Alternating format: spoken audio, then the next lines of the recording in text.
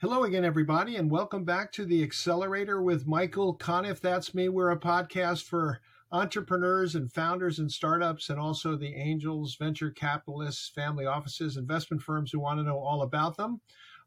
You can find us on all the major platforms, including Apple, Spotify, Audible, Amazon. Give us a rating. Make sure to subscribe. You can also find me on Twitter at Michael Conniff, MichaelConniff, and also at michaelconniff.com, my website. Today, we are really happy to be joined by Amina Patterson, coming to us from Johannesburg, South Africa from Joburg, and she is the head of business operations at AlphaCode. Welcome. Thank you for having me, Amina, Michael. great to have you with us. Thank you for having me. I think there was just a slight delay there, but thanks for having me. Yeah, well, through the magic of modern technology, we kind of make those delays go away, hopefully, in the post-processing. But it's great to have you with us. So why don't, for starters, tell us a little bit about AlphaCode and what you do for startups. I think it's probably fair to call you an accelerator. Is that right? That's correct.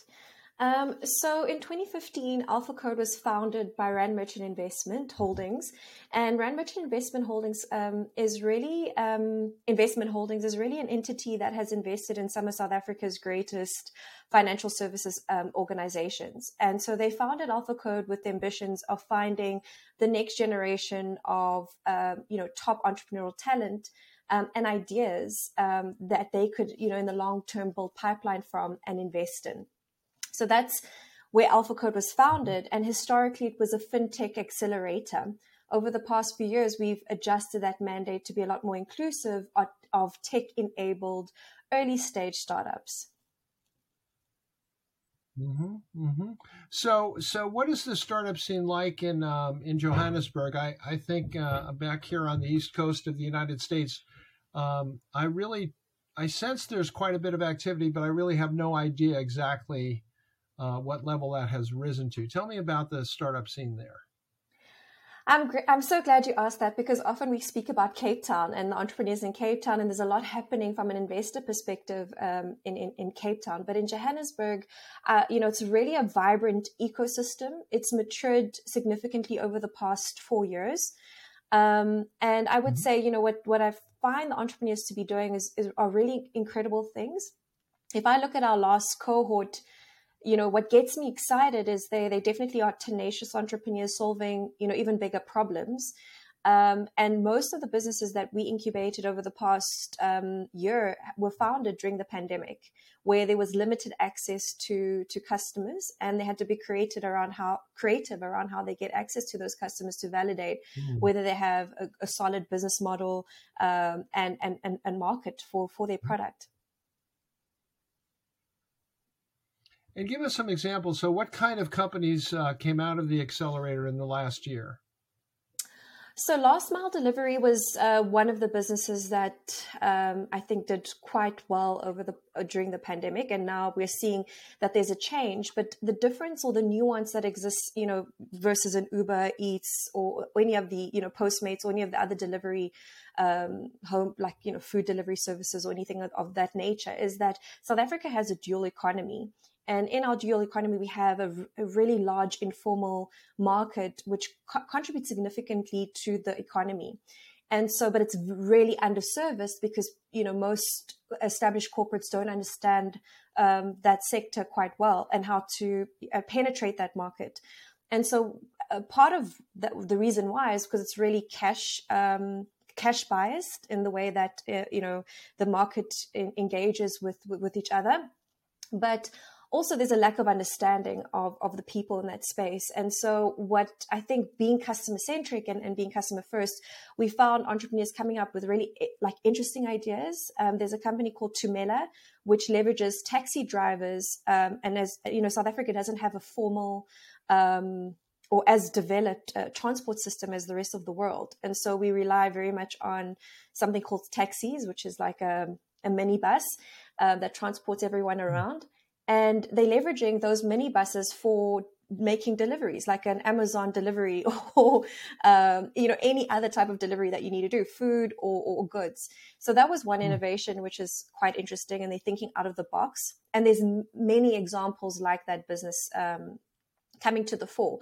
And what they also are enabling these taxi drivers to do is really adopt, go digital, move away from cash by creating payment platforms specifically tailored for taxi drivers. So they're not just solving for, last mile delivery, but they're also solving for how people within that market transact with one another, and actually in promoting a greater digital adoption within that informal sector. And then another great, sorry, Michael, I could talk all day about this, so please. No, I'm sorry, we've got a bit of a delay. No, you keep going, Amina. You're doing good. Keep going. Tell us more.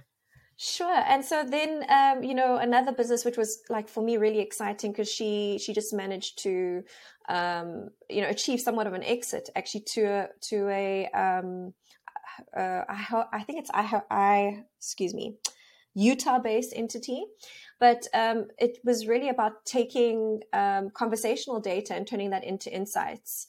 Somewhat of a behavioral tech business, data tech business.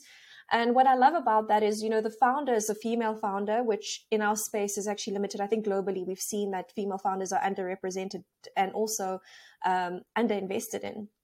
And so with what I love about our existing cohort, actually, there were 5 female founders from a cohort of 8 startups. So she was one of them, and she came up with this conversation, turning conversational data into insights. In actual fact, she can take any type of data, your email threads, conversations via Zoom, and really provide insights into what the sentiment of that conversation is. That's particularly useful for financial services and other organizations that make use of your call centers. But also it enables, not just from a customer perspective, to provide insights into customer sentiment, but more importantly, the employee experience. And as we've seen globally, there's a great resignation happening. And I don't think we're at the end of that. And so what I love about the applications to the technology that she's built is it's quite wide in enhancing the human experience, whether you're a customer or an employee or a manager trying to get the best out of your team and retain them. She can actually identify what those levers could be. So those are just 2 examples of a cohort of 8, where we also have health tech, which is trying to democratize access to healthcare. There's so many examples. I could go on and on. Well, no, we don't mind it if you go on and on. I must say, it's always great to talk to somebody from South Africa. They sound so sophisticated with that wonderful accent. And you certainly do too. So it's nice to hear that lilting voice that's different than the English or Australian accent. And actually, I always think it's a little more refined. So don't worry about going on. We like that. We like it when you go on. This is a podcast. You're supposed to go on. Awesome. So let me ask you this. So you gave some great examples. Let me ask you specifically, what did the AlphaCode Accelerator do to help those companies and other companies? Sure. So we've helped entrepreneurs in there's different programs that we've had over the past few years. We've had Explore, which actually was about building, when we came into the space, 2015, the ecosystem was incredibly nascent. And I think, what we have a term that we call corporate refugees. So these are talented individuals that are in a corporate job with the wealth of experience and knowledge, but they, for multiple reasons, financial security, they just are a little bit afraid of taking the leap into starting and launching their own business, and particularly to explore and play around. And I think that's one of the gaps that we identified, is that in the South African landscape, there isn't, as much as people can say they have pre-seed and seed funding, it's really limited. I actually don't even believe a lot of the pre-seed and seed funding in the space is really that, at the core of it, because we're so risk averse. And so, thanks to the vision of Rand Merchant Investments, they had done, they had participated in a few Series A and Series B deals where we've invested in really successful businesses within the tech space, fintech space specifically, and they saw an opportunity to really seed ideas, which is what the funding is there for, with grant funding initially, to give entrepreneurs the opportunity to leave their jobs or take a break. Initially, we gave R1 million to entrepreneurs, which is quite significant in our landscape. We've adjusted that over the years. What is that in terms of dollars? R1 million is how many dollars? I would say, let me double check for you, but I think it's about, I'll check actually quickly. It's about, let's do that, $55,000. Oh, okay. So yeah, that is significant. Yes. Yeah. So initially we started. So you get them some money. Yeah. So initially we started giving entrepreneurs R1 million because that would be what would provide funding for at least a year where you could leave your job and actually engage. But we quickly realized that actually what you then have is a cohort that you've given this money up front, and not everyone in that cohort is going to be there with the right value system and the right intentions of building a business. So we adapted that model to rather give 150,000 Rand, which is like under $10,000. And in a period of 3 to 5 months, they go through really an extreme and intensive program where we look at all the startup fundamentals. Like if you're going to launch a business, what are the fundamentals that you need? We look at customers, customer discovery, making sure that your market language fit is correct, your value proposition, the commercials of the business, the product itself, and then also the operations. Do you have the right team, the right tech to build a scalable business? So it's quite intensive, and just the cycle of how that works is that we meet literally once a week. We have an education stream and a feedback stream, because in the feedback stream we enable peer-to-peer learning. So outside of just the funding, we actually have we have a strong mentor support system, which is providing tailored support to each of the businesses. And then we also have we create a sense of community amongst each cohort so that there's peer-to-peer learning. So that's in phase 1. And then what we do is we drive competition amongst the entrepreneurs so that at demo day, they can pitch for, another $30,000 for the next phase of their business. And that has proven to be a successful model for us in really finding the cream of the crop of entrepreneurs in the space. That's exciting. Now, you did mention in passing that it sounded like you said South Africans are risk averse. Is that true? Kind of as a general cultural trait that South Africans don't like to be in risky businesses in particular? Is that true? So let me clarify. I think the first part is that we have exceptional talent. If you think about the biggest problems, financial inclusion, access to healthcare, take any of the challenges that you find, you'll find a South African trying to solve for it. So we have really tenacious people who've got a great sense of humor, who are willing to, dive head first into tackling some of these challenges. On the flip side, though, is where we get access to funding is challenging, because corporates who are interested in corporate venturing are often risk averse. They want to see businesses at a later stage, and investors want to see businesses at a later stage, even if they say they pre-seed or seed investors. The challenge with that is we're not building a pipeline, because we're not investing in a pipeline of this talent, this incredible or extraordinary talent that we have in the country. And so, a lot of the comments are around there isn't a lack of funding in the space. It's the mismatch of funding to the mandates or to the need. Let's put it that, the mandates and the need, there's a clash in that. So that's where the risk aversion comes from. It's really with where we're getting the corporate sponsorship, or outside of corporate sponsorship, just investors investing in the space with early stage startups. But maybe you don't have the mentality like you have here in the Silicon Valley in the United States or other parts of the United States, that you have to, it's a game of risk. You have to play it. You have to play it aggressively. You have to put a lot of bets down just to get one thing to pay off. So that is kind of an obstacle, it sounds like, that a South African entrepreneur has to overcome. Is that right? You've hit the nail on the head. Like I would honestly say there's a handful of investors that are actively, investing in early stage startups and have that mentality. But I think many of them have actually studied or worked abroad and understand how to manage that risk appropriately, and understand that if there's one big payoff, it's a huge payoff that covers all the risk. Mm-hmm. So I think also the other challenge is, look, slowly but surely it is changing. Corporates are also becoming a lot more open, because, and the reason why I mentioned corporates, they're really key to this conversation, is because often entrepreneurs have to, fight between, do I have to get access to market, or do I get an investor on board first? Because investors want to see traction. And the entrepreneurs, to get traction, almost have to go through a sales cycle, because that's the mentality locally, is to go through a sales cycle to get an opportunity to just validate or get access to anonymized data to validate whether their product works or not, or that there is a market for their business. And so that's the challenge. And a sales cycle in South Africa can take 18 to 24 months. So by that point, the entrepreneur has completely burned through their cash. And that's often the demise of early stage startups in our landscape.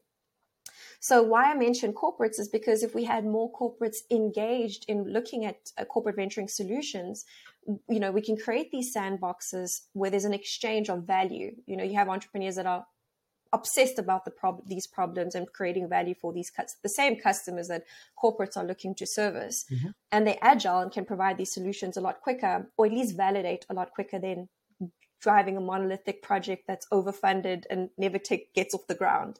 So it's slowly but surely changing, but it is change. I think the rate of change is coming at an expense to our entrepreneurs and to the space in driving innovation. There's no reason why South Africa couldn't leapfrog into the fourth and fifth industrial revolution, because we're not lacking in talent. We're lacking in, I think it's mindset change. Even the funding, like I mentioned to you, there's funding available, but the mandate doesn't meet the need.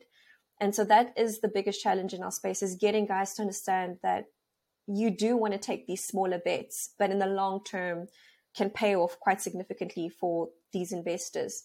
And more, it's a calculated risk. Because if I look at our cohort of 8 this year, one exit, all of the businesses, 7 of the businesses are revenue generating, and they all came in just that pilot stage, just after ideation. Mm-hmm.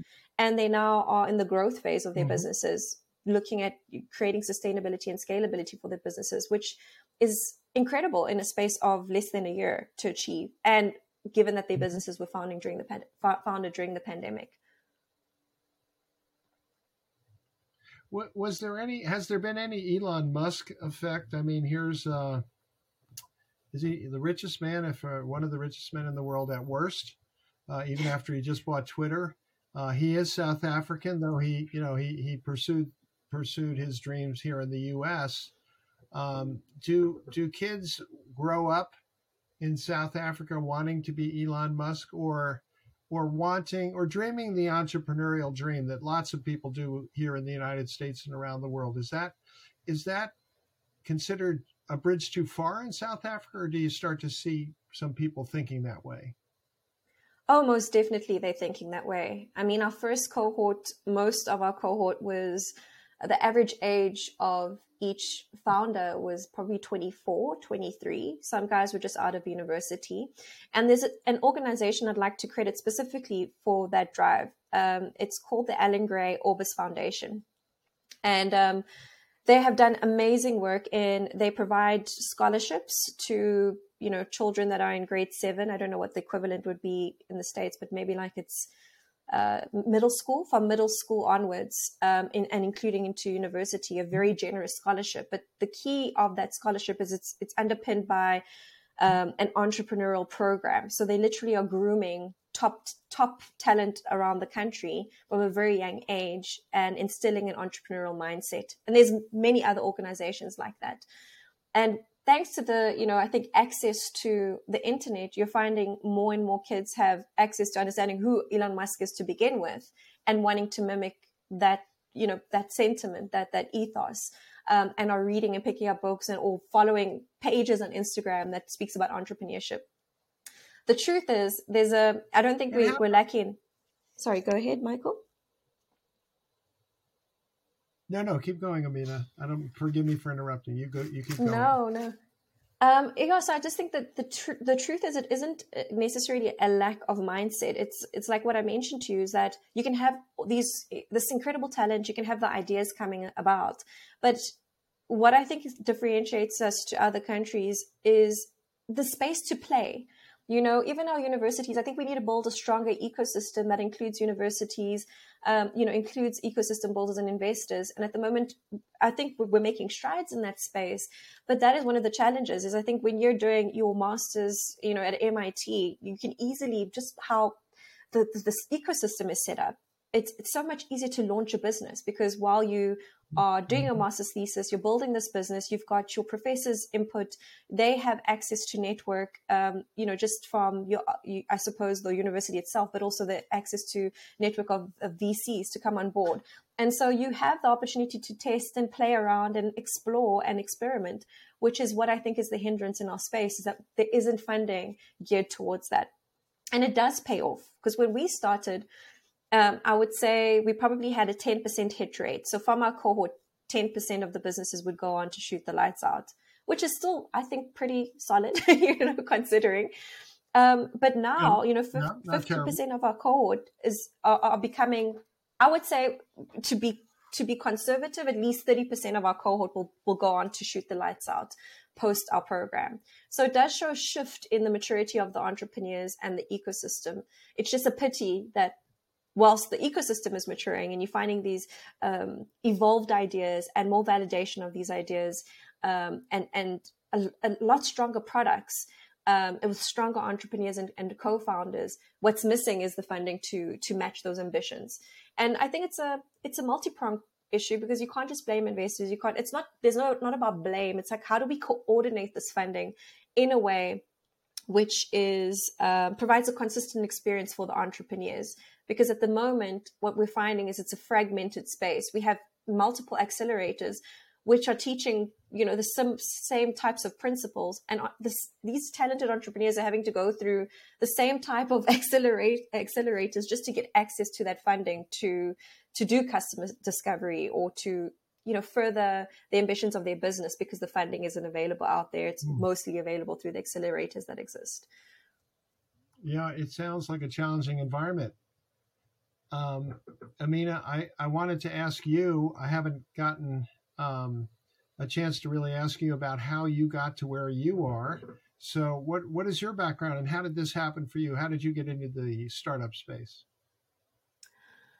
Oh, goodness. I've been passionate since I was a child about entrepreneurship. I just wasn't sure if I was going to be an entrepreneur or an entrepreneur.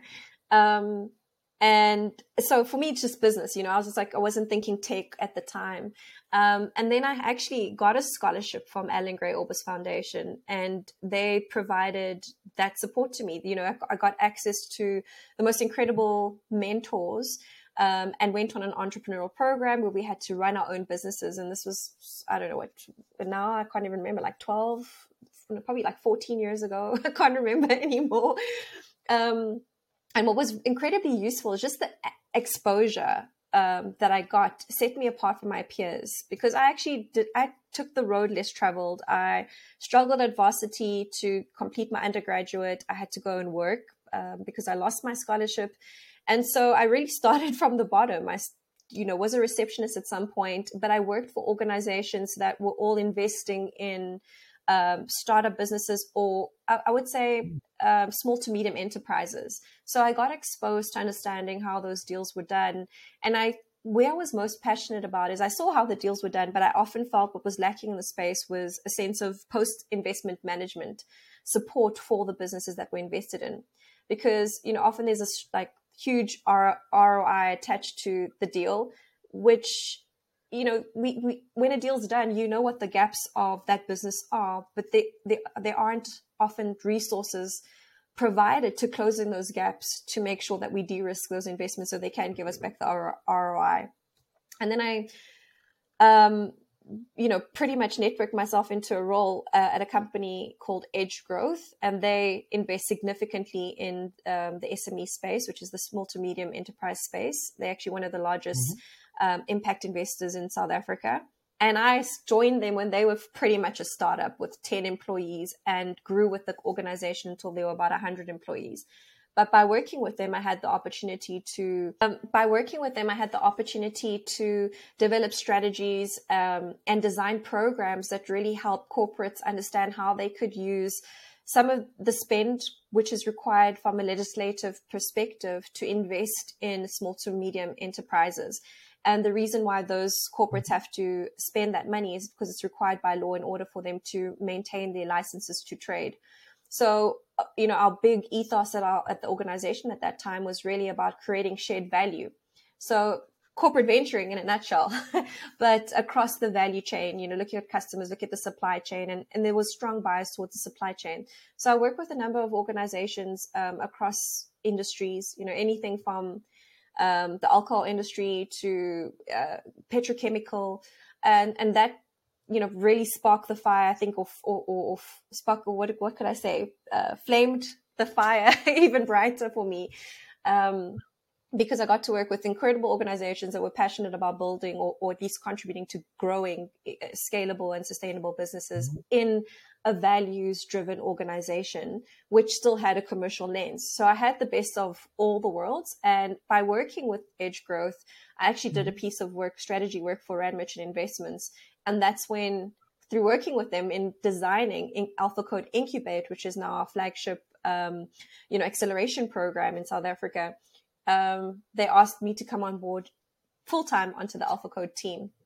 And so that's sort of the evolution of where I started and where I am. And I studied accounting and thought, no, I can't be a chartered accountant. I think in the States it's a CPA. I was like, no, this is like, I can't do it. My brain, it's not geared to do that all day, but I want to make a difference and I want to work with incredible talent. And that's where I find myself, more on the entrepreneurial side, but hopefully one day I'll make the leap into the entrepreneurial side. Well, let me ask you before I let you go. So within South Africa, of course, we all know the history of apartheid and the difficulties that have come with that historically. Have you, in your program, I'm kind of curious, two things, how many entrepreneurs of color, you mentioned 5 women, which is great, and that's a big number, but also how many entrepreneurs of color out of the 10, and I'm assuming it's significantly more difficult for them to break through in South Africa. How about those 2 questions? Yeah, that's a great question. So AlphaCode Incubate was actually designed with a diversity lens. And so our cohort is often an 80%, 20% split, 80% really looking at, Black-owned businesses as guided by the legislation in our country. And 20% would be other. So you could come from any other country, or you could be any other race, or I suppose outside of the legislative requirement. So we maintain that 80-20 split. And to answer your question about it being a little bit more difficult, I think what the challenge has been, because of our history, is access to network capital. And it's like you mentioned earlier, as much as I think seeing your parents run their own businesses and having access to that capital to start your own business, to play around with your own business, even if it fails, is an opportunity that most Black-owned businesses. When I say Black-owned, or in South Africa, Black is quite broad.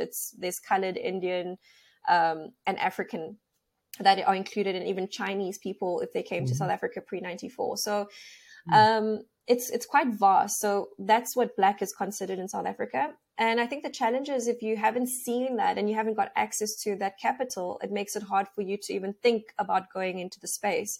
Add another nuance, a social nuance of something called Black tax, which is, if I'm the first generation to go and get a degree, more often than not, financially, I'm also responsible for the rest of the family. I'm a breadwinner in my family, and not just my immediate family, my extended family, which means that I actually need my job to pay all of those bills, not only for myself, but for my extended and my immediate family. And that's where the challenge comes in, because it's harder to take risks from that perspective. It's harder for me to want to leave my job and just follow my passion of driving this idea. And that's why programs like AlphaCode and others in the that's right. space are absolutely critical to the success of these types of entrepreneurs. Well, we're out of time. Amina, you are a incredibly articulate spokesperson for startups in South Africa. And of course, we wish you all the best, and we thank you for being with us today on the Accelerator. Great to have you. Thank you so much, Michael, for having me. Have a wonderful day. Thank you. And this has been the Accelerator with Michael Conniff. We're on all the podcast platforms, on YouTube as well. Subscribe to us, give us a rating, tell us you love us, or tell us why you don't. We don't care. It doesn't matter. We're here to learn. It's always, and we can pivot too, I guess you could say, but really appreciate your being here with us. And we'll be back with another podcast before you know it.